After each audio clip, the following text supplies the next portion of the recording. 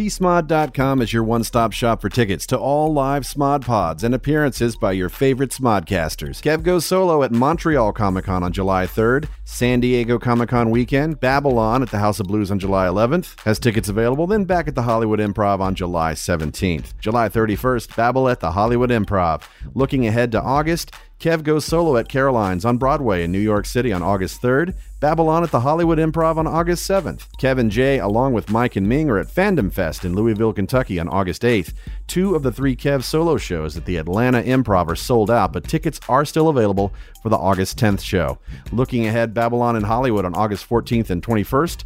Windsor, Ontario gets Kev at the Windsor Comic Con on August 15th, while his solo show at Cobb's Comedy Club in San Fran on August 23rd is sold out. But Edumacation with Kev and Andy still has some tickets left for that date. An evening with Kevin Smith, August 27th at the Houston Improv, the next night in Dallas at the Texas Theater. August 29th, Babylon at the Empire Theater in San Antonio. September 4th through 6th, Jason Mewes hits up Wizard World San Jose. Get Old and Q&A with Kev embark on the Jersey Boys Tour Down Under. September 18th in Sydney, the 19th in Brisbane, the 21st in St. Kilda, Victoria, the 23rd in Torrensville, and September 26th in Perth. Show your love for all the free funny at Smodcast.com by checking out a live Smodco show. Visit csmod.com. Geek News Reviews, commentary, not just another podcast on the ordinary Big Ball Broadcast.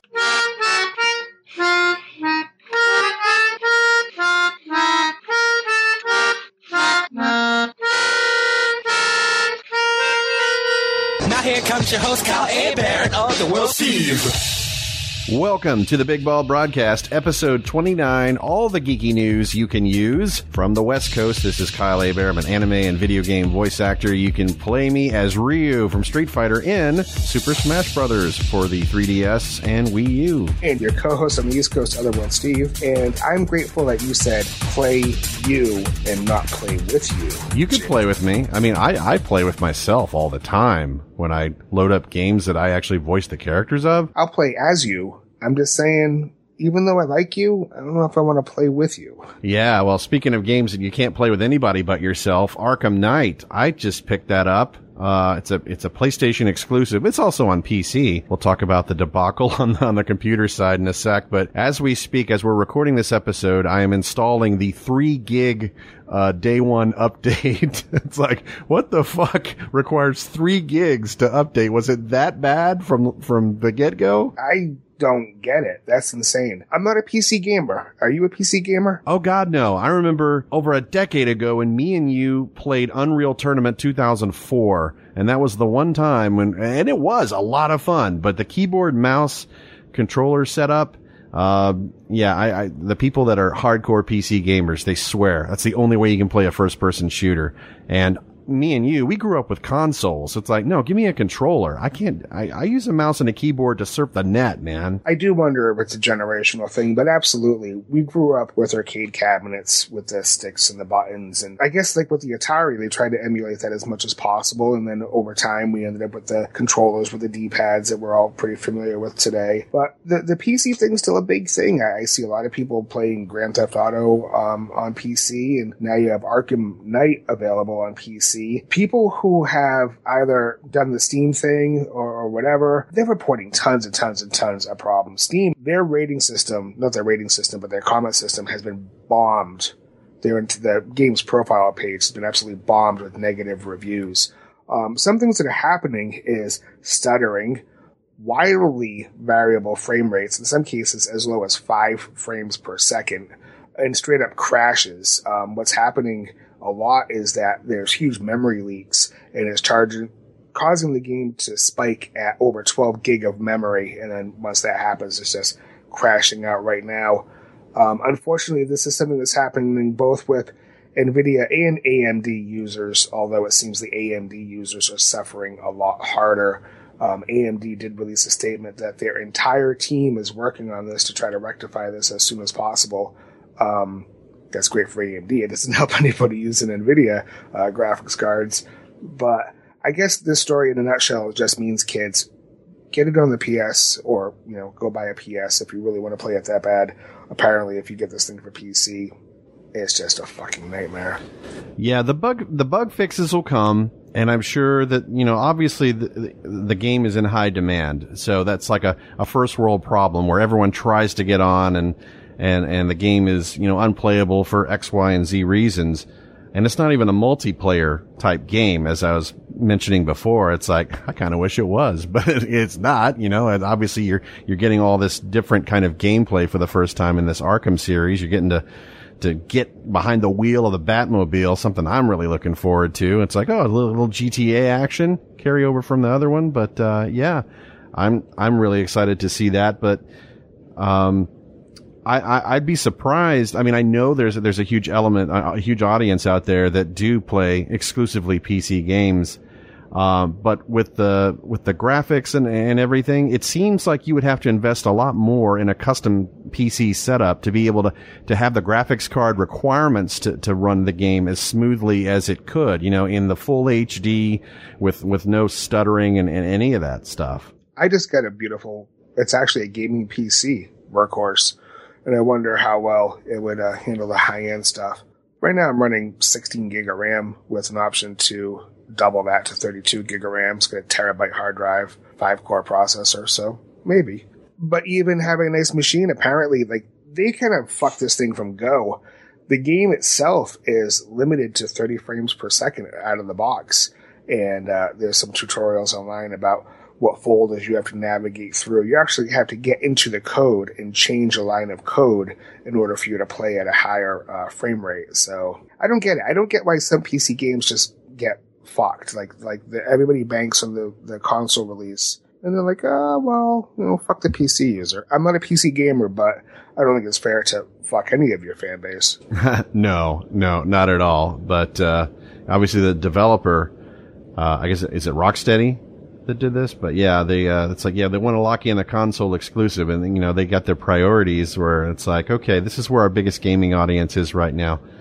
Some developers are going, well, we're going to want to go Xbox exclusive, like with Cuphead, the game that kind of caught my eye the most out of E3. I know we talked about all the E3 announcements being kind of meh, but the game that's coming to PC and Xbox One exclusively, like in the late fall or the holidays, is Cuphead, which looks like a Betty Boop type cartoon, thing. And I think we did mention that actually, or you did.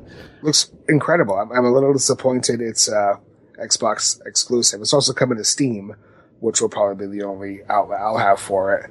Right. And then that one probably won't require, crazy, specs for your video card because it's so, intentionally retro. But at the same time, and I don't know how true it is, but the claim is what you're seeing is actual hand-drawn animation. It's not rendered out that way that they actually... Yeah, exactly. That's another really, really impressive thing about it is the hand-drawn, hand-inked, hand everything, custom all this and that, a level of commitment that I don't think that studio is one of the big wigs. It's probably just another indie developer that definitely got a lot of attention. One of my friends said he went to E3 and he said the gameplay is insanely hard, but it is beautiful to behold. And hopefully they'll do some tweaks between now and release because everything's a beta when it comes down to it. You had all the big AAA titles that are a year off or more. And sometimes they're a little too hard, sometimes they're a little too easy. They're going to take all the feedback from the game players at E3 and whatnot. And what's nice is they've already planned to provide a lot of additional content once the game's released. They've been very upfront in saying, no, this isn't the end. You're not just buying this one time, play it, get to the end, and you're over. They're going to keep releasing chapters. And part of the incentive to do that, to back up just a little bit, the game's like all boss rushes. It's pretty crazy. It's not your typical run and gun like Mega Man. It's just like all boss rushes. And they're actually hoping to break the Guinness Book World of Records for having the most bosses in a video game. Well, maybe they can attain that title very proudly. Now, speaking of E3, I wanted to make comment from Andrew Corson on our Facebook page, Big Ball Broadcast. And he asked, was I deaf listening to the last episode, or did you guys completely skip over Bethesda's conference at E3?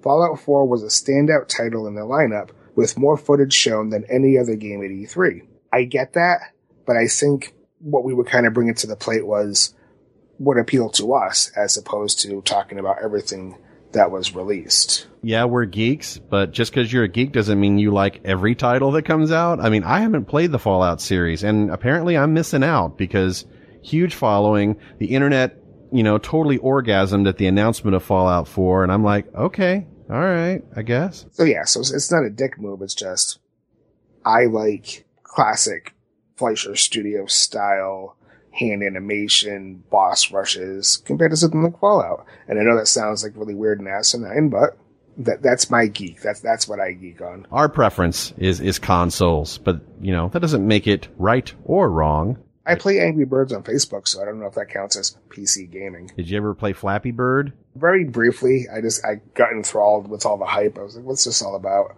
I don't know if that was viral marketing or what, but the whole fucking thing was just really stupid. But that game developer made bank, and then he disappeared, then he came back and says, okay, well, I'll make another game. To make bank again, right? To make bank again. We're not in for the money. We're in for a shitload of money. One of the finest quotes from Spaceballs. Oh, speaking of space, for those who are highly anticipating the Independence Day sequel, it has a title now, Independence Day Resurgence.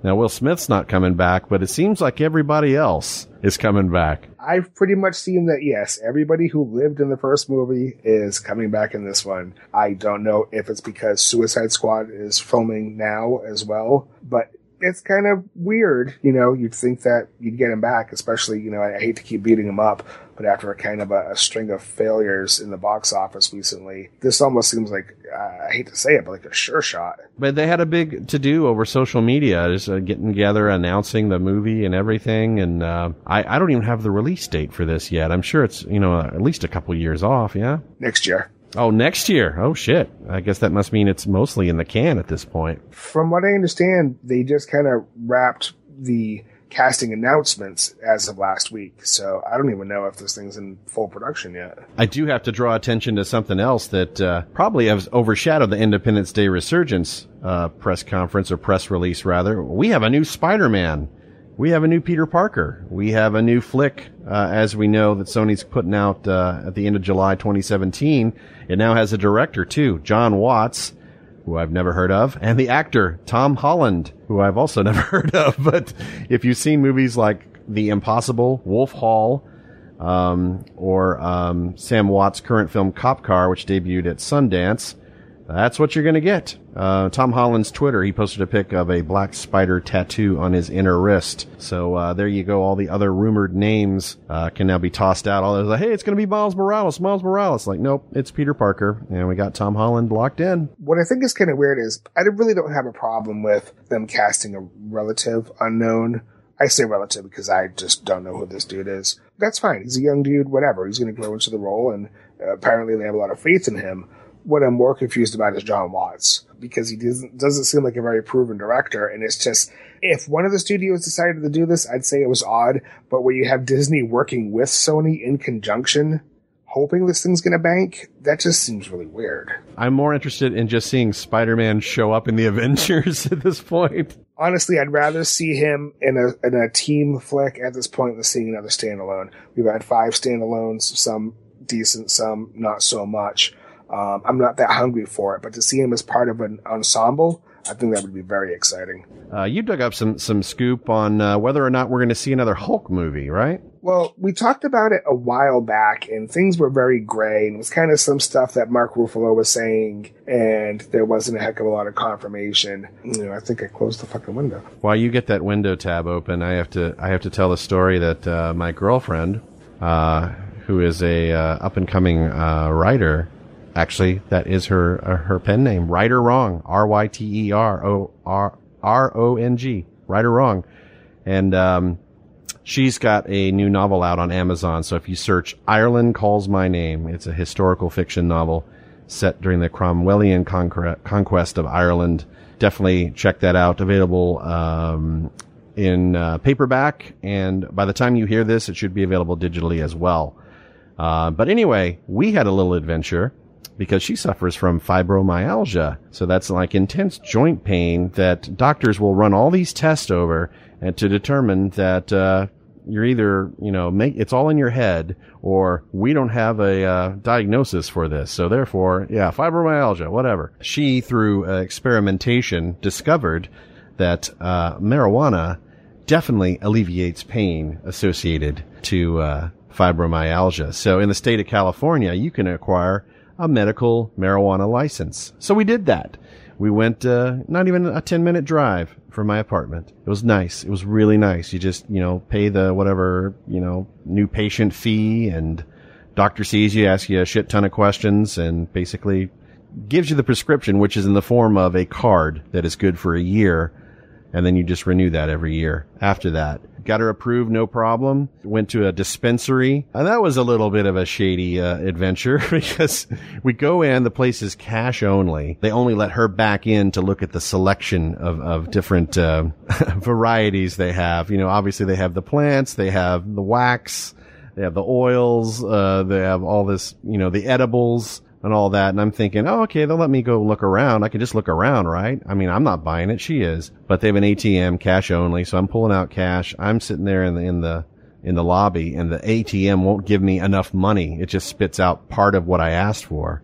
Then I end up leaving, going down the street to my bank to pull out the rest. So they talk to her. She goes back to look at what she wants to purchase. And they're saying, it's like, yeah, we're not supposed to tell you this, but, it looks a little shady when two people show up and one's handing cash to the other. We've gotten, in trouble with the cops many times before this. And I said, all right, I guess I understand that perspective. Because if you have a bunch of people coming in that don't have that official license, that official card, going in asking people who do to just like, hey, buy me weed. It's pretty crazy. Unfortunately, we have some people over here on the East Coast that the cards, from what I am told, are pretty easy to obtain. You don't need much of a diagnosis in Massachusetts to get a card for medical marijuana. So a lot of people are getting it, and they go into these dispensaries and getting this really high-grade bud, and they're selling it on the street. And there are a lot of street dealers who are really, really pissed off about this because...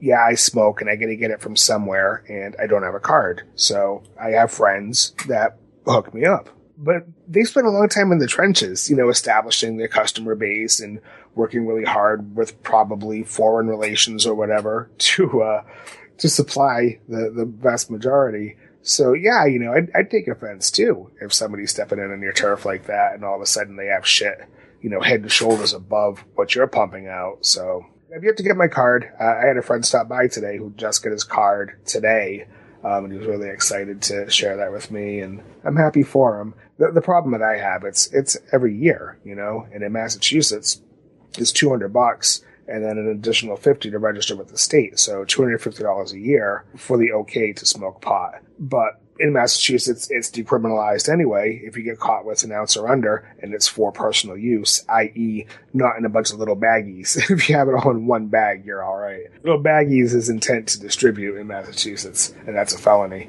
But if you have under an ounce, you can smoke to your heart's content. If you get busted by the cops, it's a $100 ticket, which is pretty unenforceable. So I'd pay $100 for a ticket for getting caught, I think, more readily than $250 a year to smoke it, quote unquote, legally. Well, all right. Did we find out about the Hulk flick? I love you to death, but you sound a little high right now. Me? No, not at all. I'm just smelling it. Girlfriend's partaking this afternoon. You sound pretty mellow. It's a little drawn out. I am mellow and I am hungry, but it's just because I haven't eaten in a long time. So anyways, as I was saying, Mark Ruffalo came out not too long ago, and he was kind of talking about his doubts that there'd be a standalone Hulk movie. All we really knew at the time, it had something to do with Universal, and it was kind of unclear about what rights Universal actually held. If it was in cooperation with Disney, or if it was a separate thing. Well, today we finally got absolute confirmation from Forbes, and they say that Universal no longer holds the production rights of the character, but instead holds control of distribution rights on a solo Hulk movie. So having said that, it makes it less likely that you're going to have a Hulk standalone film. But what I do agree with wholeheartedly, I think, with the Forbes article is that we really don't need a standalone Hulk movie. We had two. They both weren't really successful at all at the box office. And Hulk plays better as an ensemble character. It's great to see him as part of the Avengers and the dynamics he has with the team. I think that's a more productive use of the character than a 2 or 2.5 hour standalone, because, I mean, you can only get angry and go green so many times before the audience starts yawning. You can enjoy Hawkeye in the same dynamic. Do I think he deserves his own movie? No. Is Black Widow? I don't know, maybe. Maybe that could be interesting, but just because they're on a team, you know, they're on a team for a reason. They bring a team dynamic to it. I agree. Speaking of other teams, you got X-Men, and kudos to Fox for at least being honest when they released, on Blu-ray and DVD, The Days of Future Past, which is awesome. It retconned the shit X-Men films and the Wolverine origins out of existence, basically.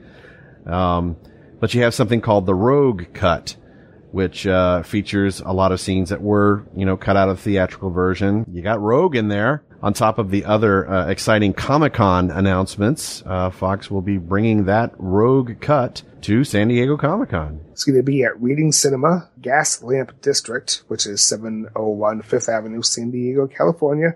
It's one showing only from what I can tell, and it's Saturday, July 11th at 8 p.m. So if you're going to be attending SDCC this year, get your tickets in advance. This announcement plays off more about the release of the Blu-ray and DVD, and they're making a big deal about that. That comes out July 14th of this year. That's my birthday, kids, so if you want to buy me a birthday gift, that might be decent. There's tons of extras, 90 minutes more extras than was originally planned, but I don't know how much more you're really going to get to see in this Rogue Cut other than them bringing Rogue back in. Is it that important to bring Rogue back into the story? I really can't comment to it because I haven't seen Rogue back in the story, but to me, and I said it as soon as they announced it, it feels more like a cash grab than a sincere need to really have this character as an integral part of the story. Rarely have director's cuts ended up being the preferred cut. I'm glad they are available because it gives fans an insight to the filmmaking process. And usually, you know, those scenes are trimmed for a reason. It's just, you know, extraneous, or it's redundant information, or it just doesn't propel the story forward. And that's usually the case. You know, I can argue that there's some really good scenes in James Cameron's Aliens, the director's cut, which made it, you know, 20 minutes longer. But the movie totally stands, you know, as a classic at 2 hours and 18 minutes too. And, you know, you tighten it up. The Abyss was another one of his movies that had an entire subplot removed. You know, it's interesting to watch and all that. And even Avatar, you know, director's cut and all that, it added a lot more things. And then you end up watching going, okay, that's interesting, but it doesn't really add much to it. If you're going to have that, I think it works better just having the cut scenes as its own feature instead of, you know, marketing. Here's an entire different director's cuts. You know, with Blu-ray and the advances with Blu-ray technology, you can absolutely cram, you know, multiple versions of a movie onto one disc with all the extras, or just put all the extras on a separate disc. People will buy it. For as much as of a Star Wars fan as I am, the classic trilogy, between the Blu-ray releases and the internet, we've all seen all the removed scenes by this point. And after seeing them, I go, yeah, those are removed for a reason. I wouldn't want to see that in the final film because either the acting was atrocious or, like in Empire with the Case of the Wampas, they never got that to look right. It really looked below Muppet standards. So people fanboying up, oh, Lucas should have put those back in. No. It would have made for worse movies. Trust and believe, kids. Were we cringing back when we saw the Empire Strikes Back special edition going, are we going to get this scene just because it was cut? We're still holding out for the anamorphic widescreen actual, you know, theatrical print release, and I don't know if that'll ever happen. Kudos to Universal for Jurassic Park making $1 billion in less than 2 weeks. That's incredible. That's like Dark Knight money. That's like Marvel money. Dinos, they definitely rule the earth, at least for now. Well, Universal apparently rules the earth, and, you know, you got to keep in mind, too, and we didn't mention this last week, but this comes on the heels of April's release of Furious 7, which, you know, currently the global gross for that is $987 million. That's fucking crazy. Topple $1 billion in 13 days. That's the fastest than any film in history. And I'm kind of curious if this thing now at this point is going to make Avatar type money. Pixar's new movie got rave reviews, like pretty much every review I've read about it is just like, you have to go see this film. It's really, really well done. Having said that, this was the first Pixar release that didn't debut in the number 1 spot, because Jurassic Park managed to take that away from them too. So again, I'm going to ask what I asked last week. What the fuck is it with dinosaurs? Enough to make 4 movies based on them, and people will keep coming back. It's also just because I look at the Facebook feed and Twitter feed, and there's a lot of hate for the new Jurassic Park too. There's a lot of divisiveness amongst fans. It's like, this is ludicrous, this is terrible. Bryce Howard running around in heels in the paddock and blah, blah, blah, all this, crazy questions. But, I say it's like, take a chill pill. Here, smoke some medical marijuana and just relax and just enjoy it. Check your brain. Even the first Jurassic Park was fucking full of holes, but you still had a good time. I'm still so confused about how you had a good first, meh second, a meh third, and then your fourth, that's the one that brings home the gold. I thought it was good. I didn't think it was better than the first one. And then for Pixar, Inside Out, it's solid. It's good. I don't think it's as great because I fell prey to the hype train. Everyone's saying, it's the most amazing movie ever. And I go, it's like, okay, it's good. It's good. It's an interesting, very creative take on dealing with human emotions and everything. It had a good message. And, beautiful animation and, good, tight storytelling, great acting and everything. But, it's no Toy Story. Pixar, I love the Toy Story trilogy. I'm worried their heyday is, kind of past. Pixar's heyday? The creative quality, of, the longevity of something, because they put out things through the years that they didn't make the kind of money that they did when they first debuted with the Toy Stories and all that stuff. You had stuff like Brave, which got critical acclaim, didn't quite make the thing. They made Cars, which made a, shit ton of money. But if you ask fans, Cars is not the most beloved Pixar movie. Ratatouille? Yeah. I mean, these films do good business. In fact, Inside Out, didn't it make like over 90 million? I'd call that a hit. But I guess compared to Jurassic Park, it's weak. It's doing poor. It's terrible. Cars wasn't that bad. It's tough for me because I watch a lot of stuff with my kids, and sometimes you end up inadvertently getting sucked into something with your kids, and Cars kind of became a staple in my house for a while. Yeah. And I didn't really have a problem with it. Cars 2 was utter shit. That should have been just like a direct-to-DVD sequel as opposed to a theatrical release. But I hope what you're saying isn't true because I still have a lot of hope for Incredibles 2. And you got Brad Bird working on it, and I hope that really knocks out of the park. That's such a tough one, though, because it has so much expectation built into it, so much hype, so much anticipation, that if it turns out to be a good movie, I think people will pan it. We'll stay on the Universal train for a minute here. Yeah. But apparently, we get a big announcement that Funimation Entertainment and Universal Pictures Home Entertainment signed a distribution deal, and that essentially Universal is taking over all of Funimation's distribution. And this is from the press release. I'm just hoping to really get key franchises into this truly global market, to just really saturate the fuck out of the globe with all things Funimation. And I don't necessarily have a problem with that. And I can't speak too much to the business of Funimation, but I would think signing on with a distributor, yeah, you might be losing a little bit of money because you're going to pay your distributor, but your returns are probably going to be better, and hopefully the discs will be cheaper. We went through that a while back when you were paying ridiculous $35, $40 for 3 episodes on a DVD. That was insane. So hopefully with this market saturation comes reduction in price, and, God forbid people go out and buy their anime instead of stealing it online. And it's fun to dream about what the future, what the possibilities include with this partnership. Having Universal on board to distribute anime titles from such a huge company like Funimation. I wonder if the long-term plan, again, this is just speculation, that, you would see some more, live action rights tossed around. Controversial, of course, because, the hit ratio on live action anime adaptations is non-existent, but, you wonder if studios of that caliber, don't still see it as something extremely viable. Not only is it still viable, but to have a really big company like Universal step in and want to partner with a company like Funimation, And of course, Funimation is lucky to have Dragon Ball Z. We'll just get that out of the way. But over 400 different anime and live action titles.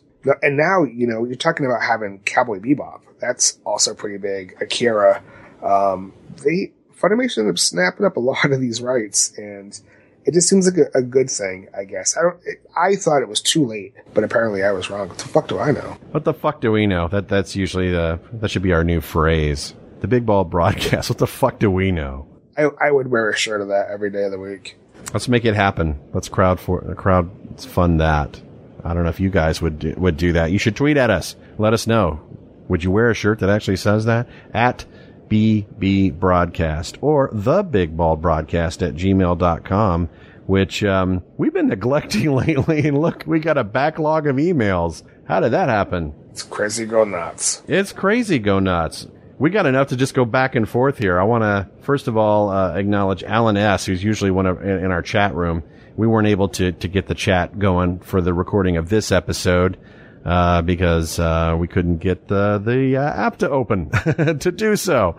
But usually we stream on Tuesday nights, 9 p.m. Eastern, 6 p.m. Pacific. You guys can listen in as we record our podcast. We get live interaction with you guys, and that means a lot to us. But of course, there's the after-the-fact feedback stuff. So Alan S.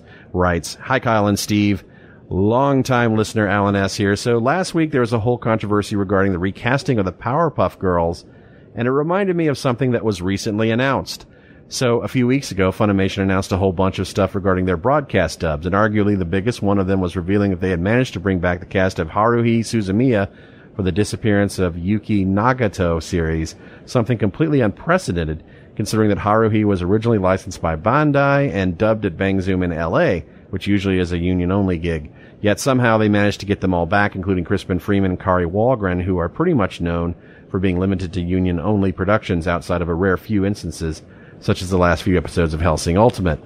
And it got me to thinking that say what you want about the Powerpuff Girls not reprising their roles in the backlash that ensued, at least it's arguably easier for them to reprise, considering most cartoon voiceover is done in LA.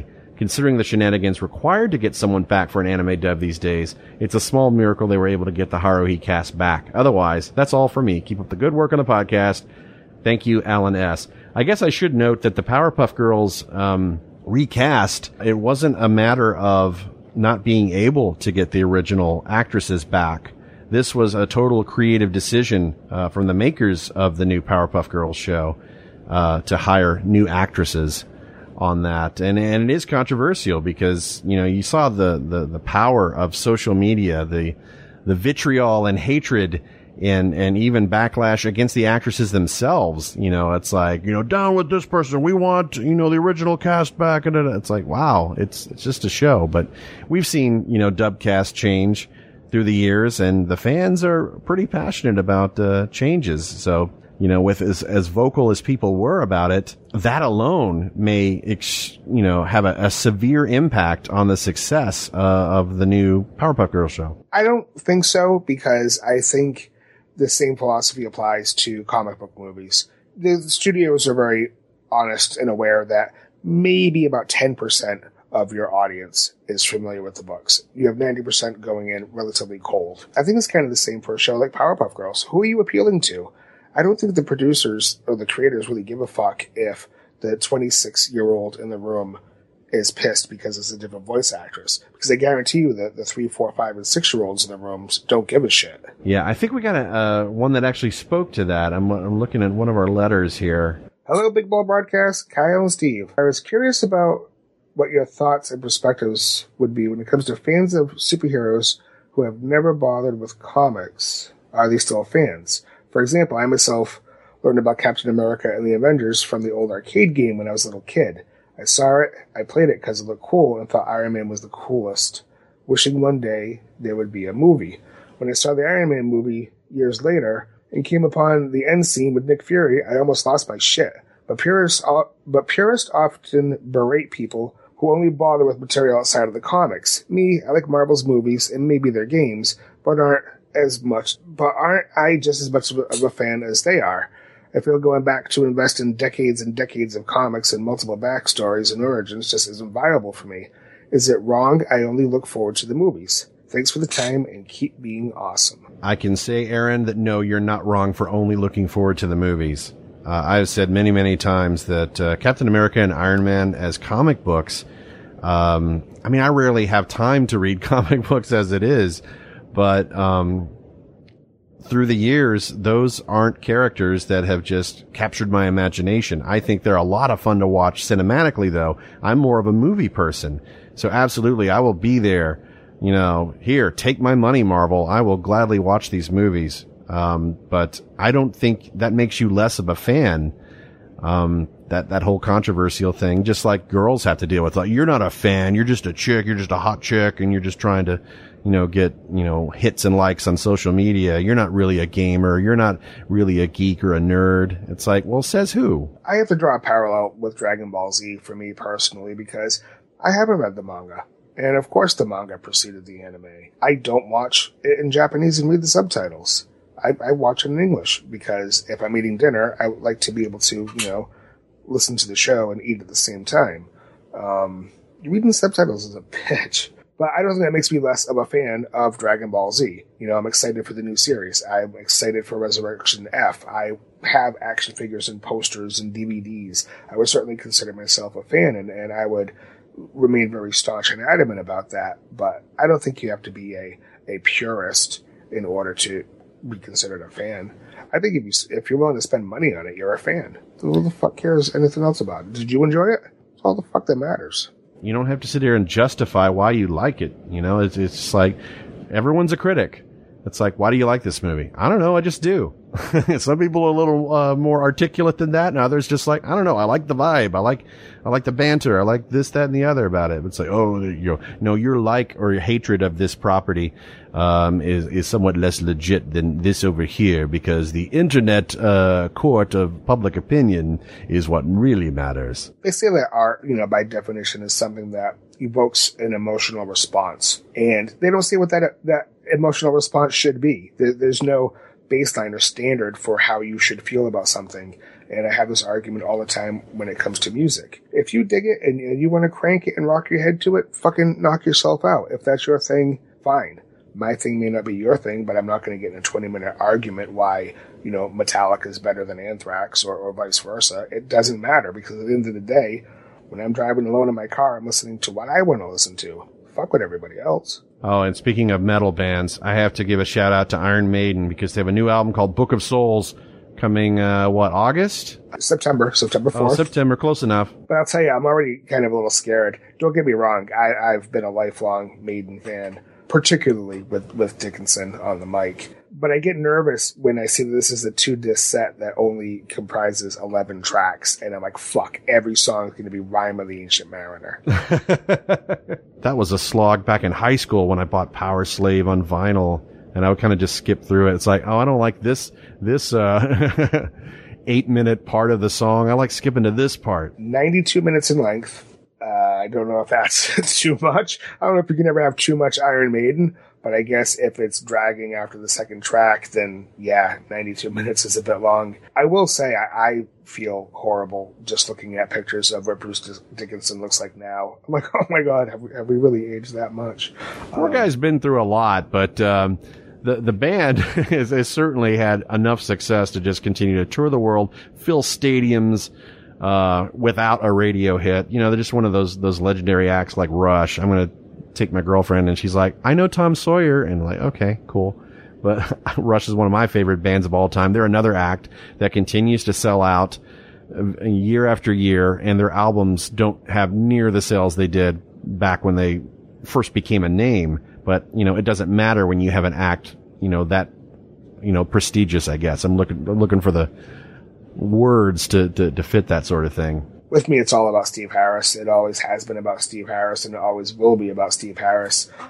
He was ridiculously influential on me very young as a budding bass player. It was big for me to have the realization that he wrote a lot of the songs, and that kind of clicked the light bulb in my head. Like, it's not just the stone guy hanging in the corner in the darkness, that bass players can really contribute a lot to the group as a whole, and it gave me a lot of confidence, and I started writing a lot of songs with my bands, and I ended up fronting the band. And yeah, so I thank Steve Harris for that, for giving me that faith and confidence that bass players can really fucking rock out. Hey, Kyle, in Otherworld Steve. I'm a longtime listener of the BBB.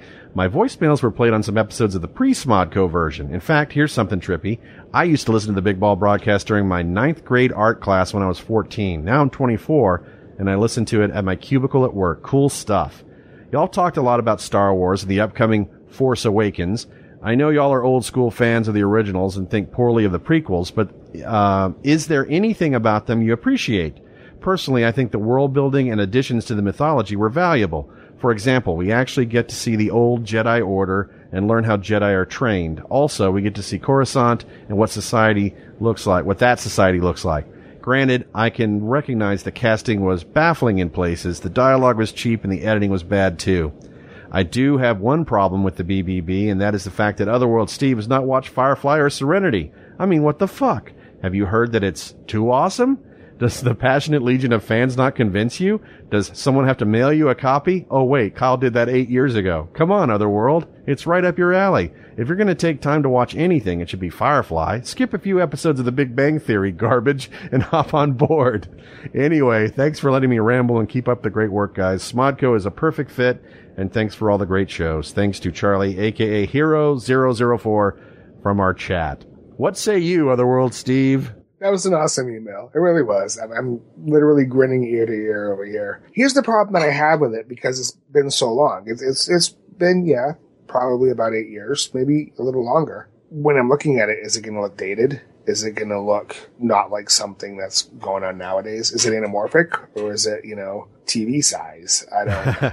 No, it's widescreen. So I don't know. I don't know if I can look upon it now, all these years later, and find the same appreciation that you guys did initially when it was broadcasting. And I know that sounds like a really weak excuse, but my time is also very valuable. And I don't know if I want to make that kind of investment. Okay, to catch you guys up, I tried to talk Steve into watching Firefly, right? It's like 13 episodes because it got canceled by Fox, of course. They have anything good, they're going to cancel it and fuck it up. Then they came out with Serenity. Okay, so it's a 2-hour investment. Watch the damn movie. Yeah, it's a kind of a sequel to the series Firefly, but it's also self-contained, so you don't really have to have that connection. You're more enriched if you do, but you could totally watch it and decide from there. So I'm trying to remember, did I get you a Firefly box set or a Serenity disc? I forget. You gave me a Serenity disc. You mailed it to me a long time ago. It's still sitting on my shelf in the original cellophane wrap. But now that somebody other than you has beaten me up about it, I will make this pledge to our listeners. I will watch it, and I will give you my review of Serenity on the next show. Lower your expectations. It's the worst thing ever made. You have to see it. It's worse than Plan 9 from Outer Space. And, of course, I love Ed Wood. But anyways, I'll give it a shot. I'll sacrifice 2 hours of my time. If I can do it once a week for this show, then I can give you 2 for Serenity. And the fans will hold you accountable. Much like, Jay Muse with Kevin Smith. And it's like he was able to conquer his addictions and stay sober. The fans are going to hold you to it. You're right, guys. Right? Am I right? Are we going to hold Otherworld Steve to sit there and just watch Serenity? We're not telling him to watch Firefly. We're telling him to watch one movie. Tweet us at BB Broadcast. Tell me in your tweet, should I watch it, or would I be wasting 2 hours of my life? Yeah, is Kyle totally full of shit? It's like, get over it. And all the Whedon haters come out. He's like, why do you think it's so good? Josh is not that good. Josh, you wrote Alien Resurrection. It's like, oh, shut up. You know what I thought was good? I thought the first Kick-Ass movie was pretty good. Yes. And the second one, not so much. There's a reason for that. And again, yes, I pick everything apart. Watch the making of Kick-Ass. Watch what, went into making this film. It was independently made. It was independently produced. It was all done in England with British actors. And I thought they did an incredible job spitting out Americanized dialogue without the British accents.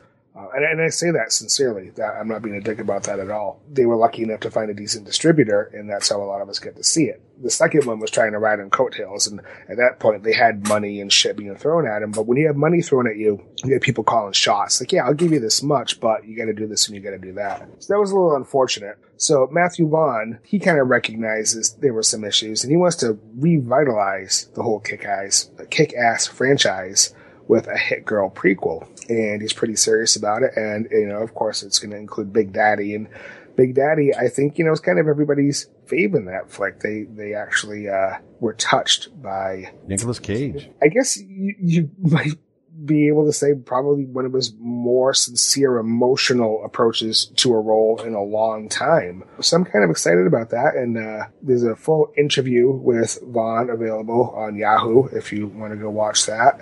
The only thing that I think that bugs me a little bit is I really dug the chick who played Mindy in Kick-Ass, and I'm sorry, I don't remember the actress's name now. She did such a great job as Hit Girl, and I hope they can cast somebody being a prequel who can kind of, fill that purple wig.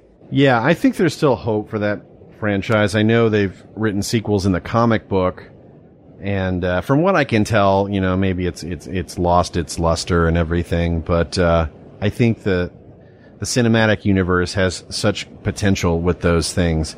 And yeah, the sequel was kind of a misfire. There were some good elements. I did enjoy Jim Carrey, even though he kind of lost his mind and went on this anti-violence rant after the movie, and it's like kind of unfairly picked on it after the fact. It's like, what you signed up for, dude. What the hell?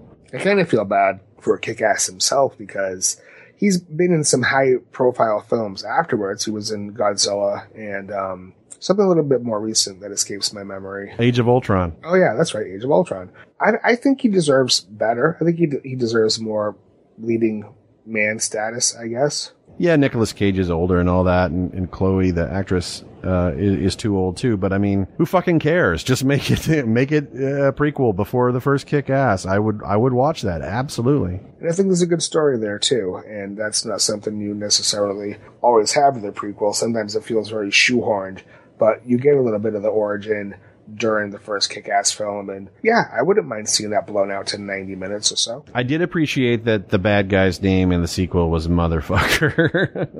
I kind of like Mother Russia too. I thought that was an interesting character. Oh, so getting back to, that was a question that was posed in the email was, is there anything redeeming about the Star Wars prequels? Mm-hmm. Yeah, I think you definitely, get a sense it was a much larger universe. And part of me kind of dug that. But I think episode 3 in particular brought some interesting things to the table. I liked, for the most part, up until the ending, the fight with Anakin and Obi-Wan. And the same can be said with Darth Maul. It's a shame Darth Maul was so wasted considering he was the, poster boy when the film was coming out. You had a lot of hope and expectation for him. But he wasn't around too long. But that saber fight, particularly with Obi-Wan and Maul, that was jaw-dropping. I went back to the theater 7 times. I have 7 stubs attached to the picture frame of me watching that movie because that saber battle was fucking incredible. Seeing tons of Jedi and tons of sabers and not the 2 old men fighting at the end of episode 4 was pretty cool. So yeah, well, I like the pod race myself, and it's kind of ironic that Jake Lloyd apparently got in a high-speed pursuit and got pulled over by cops, and wow, poor guy's life is a little off the track nowadays. It's too bad because it's not like he's like some big fuck up child star.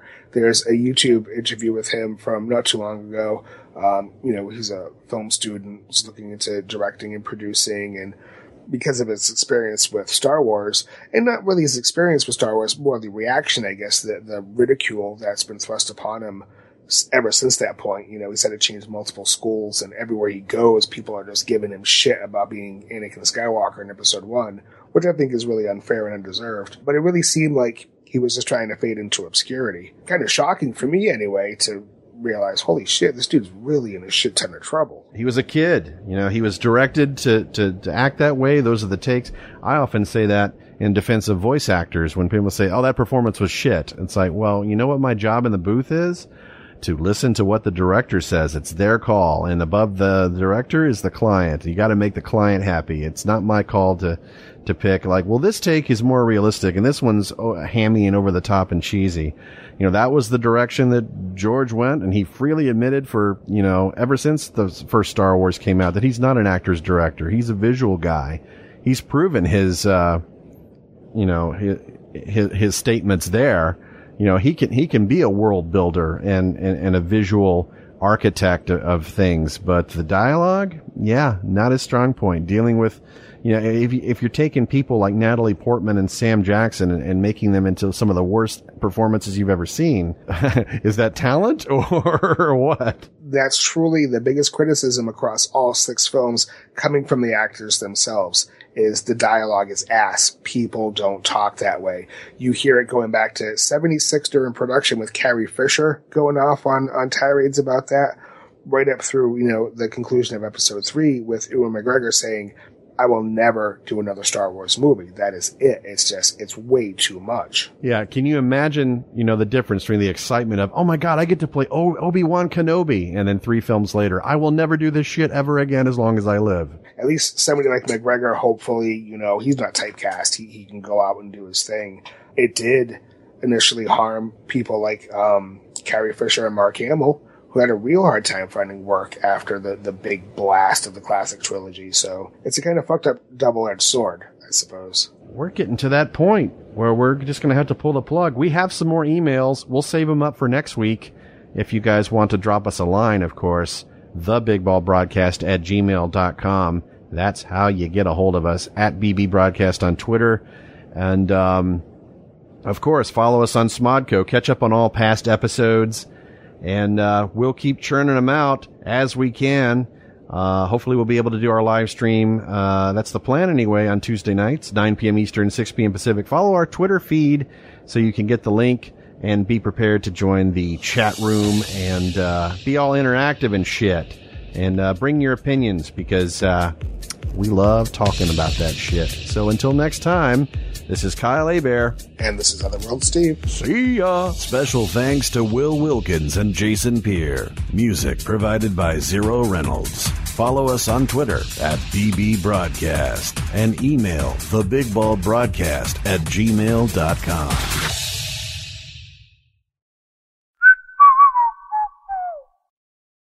This has been a production of Smodco Internet Radio. Sir, only at smodcast.com.